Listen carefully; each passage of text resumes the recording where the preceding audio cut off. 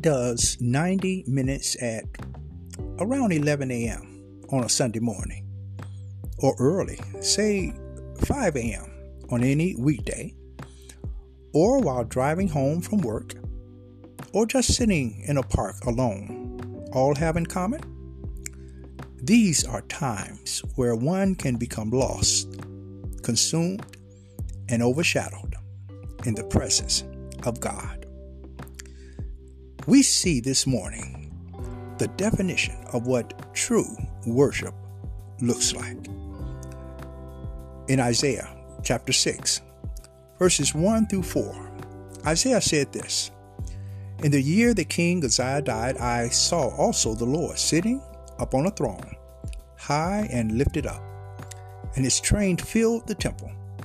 Above it stood the seraphims, and each one had 6 wings. With twain he covered his face, and with twain he covered his feet, and with twain he did fly.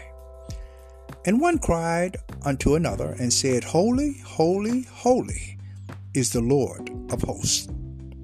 The whole earth is full of his glory. And the posts of the door moved at the voice of him that cried, and the house was filled with smoke." This is Grow Your Faith Today, the Gift Podcast. True worship. What is it? True worship can come in many forms. It can be private and it can be corporate. It can happen inside the church, inside your home, your car, on a beach, or in a field. Where it is done is not as important as how it is done. In John chapter 4, verses 23 and 24, Jesus said this: "But the hour cometh, and now is, when true worshipers shall worship the Father in spirit and in truth. For the Father seeketh such to worship him. God is spirit, and they that worship him must worship him in spirit and in truth."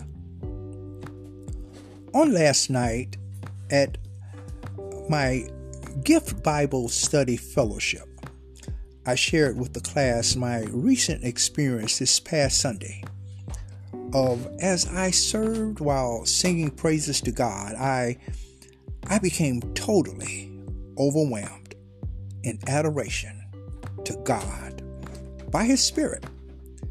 And it was so much until it felt like there was no one there but God and me. One definition of true corporate worship can be to have a church full, but it's just you and God. In Isaiah's personal experience with God and worship, he sensed the awesome nature of God, encountering his holiness. This caused him to consider and contemplate God's greatness, which in turn convicted Isaiah of his sin. God had a mission for Isaiah, but his sin kept him from going. It was after Isaiah received cleansing and forgiveness that he was ready to respond to God's call and to serve. My beloved, God has a call on your life. Approach him in worship. Allow him to show you what you need to do, and be ready when he asks, "Who shall I send? And who shall go before me?"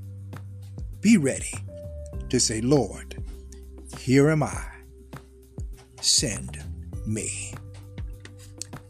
Our prayer. Father, we praise you this morning, and Lord, we thank you. We thank you, O God, for, Lord, realizing that true worship is not God who sings in the choir, is not is not just, Lord God, our prayer or praying or the word being preached. All of those things are a part of the worship experience. But more than anything, oh God, it is, Lord, experiencing, having a personal encounter with your presence in our heart. And so, God, we pray that, Lord, as we might spend that quality time, Lord God, that we may be lost in you, that, Lord, we might acknowledge, Lord, who you are, your virtue, your holiness. And Lord, when we put things in proper perspective, we can't help but realize just what we are. That, Lord, outside of your grace, outside of your mercy, Lord, we're nothing. But Lord, because you love us, because, Lord, you have a purpose for our lives, because you've given us, Lord, your Son, Jesus Christ, we know, oh God, that, Lord, that there is value and that, Lord, you have a calling on us, that there's something you want us to do. And so, God, may we prepare ourselves, Lord. It's through worship.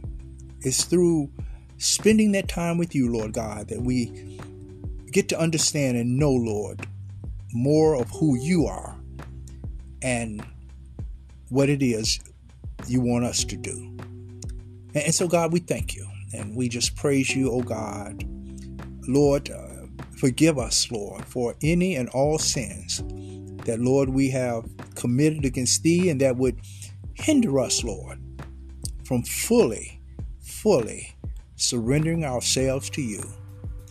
We want to be of service, Lord, to you, that we may glorify you, Lord God, in our lives, that we may, Lord, be able to bring others, Lord, to yourself. And so, God, we praise you today and we thank you once again for this time.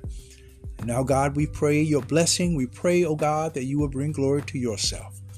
This is our prayer. And it is in the name of Jesus, the Christ, we do pray. Amen. Praise God. Hallelujah. What a word. We praise God today. We thank God for this day, once again, for God's faithfulness. Please share this word with someone. And the Lord's will, we'll be back next time with another word from the Lord. Remember, faith cometh by hearing, and hearing by the word of God. God bless you. Take care. Bye-bye.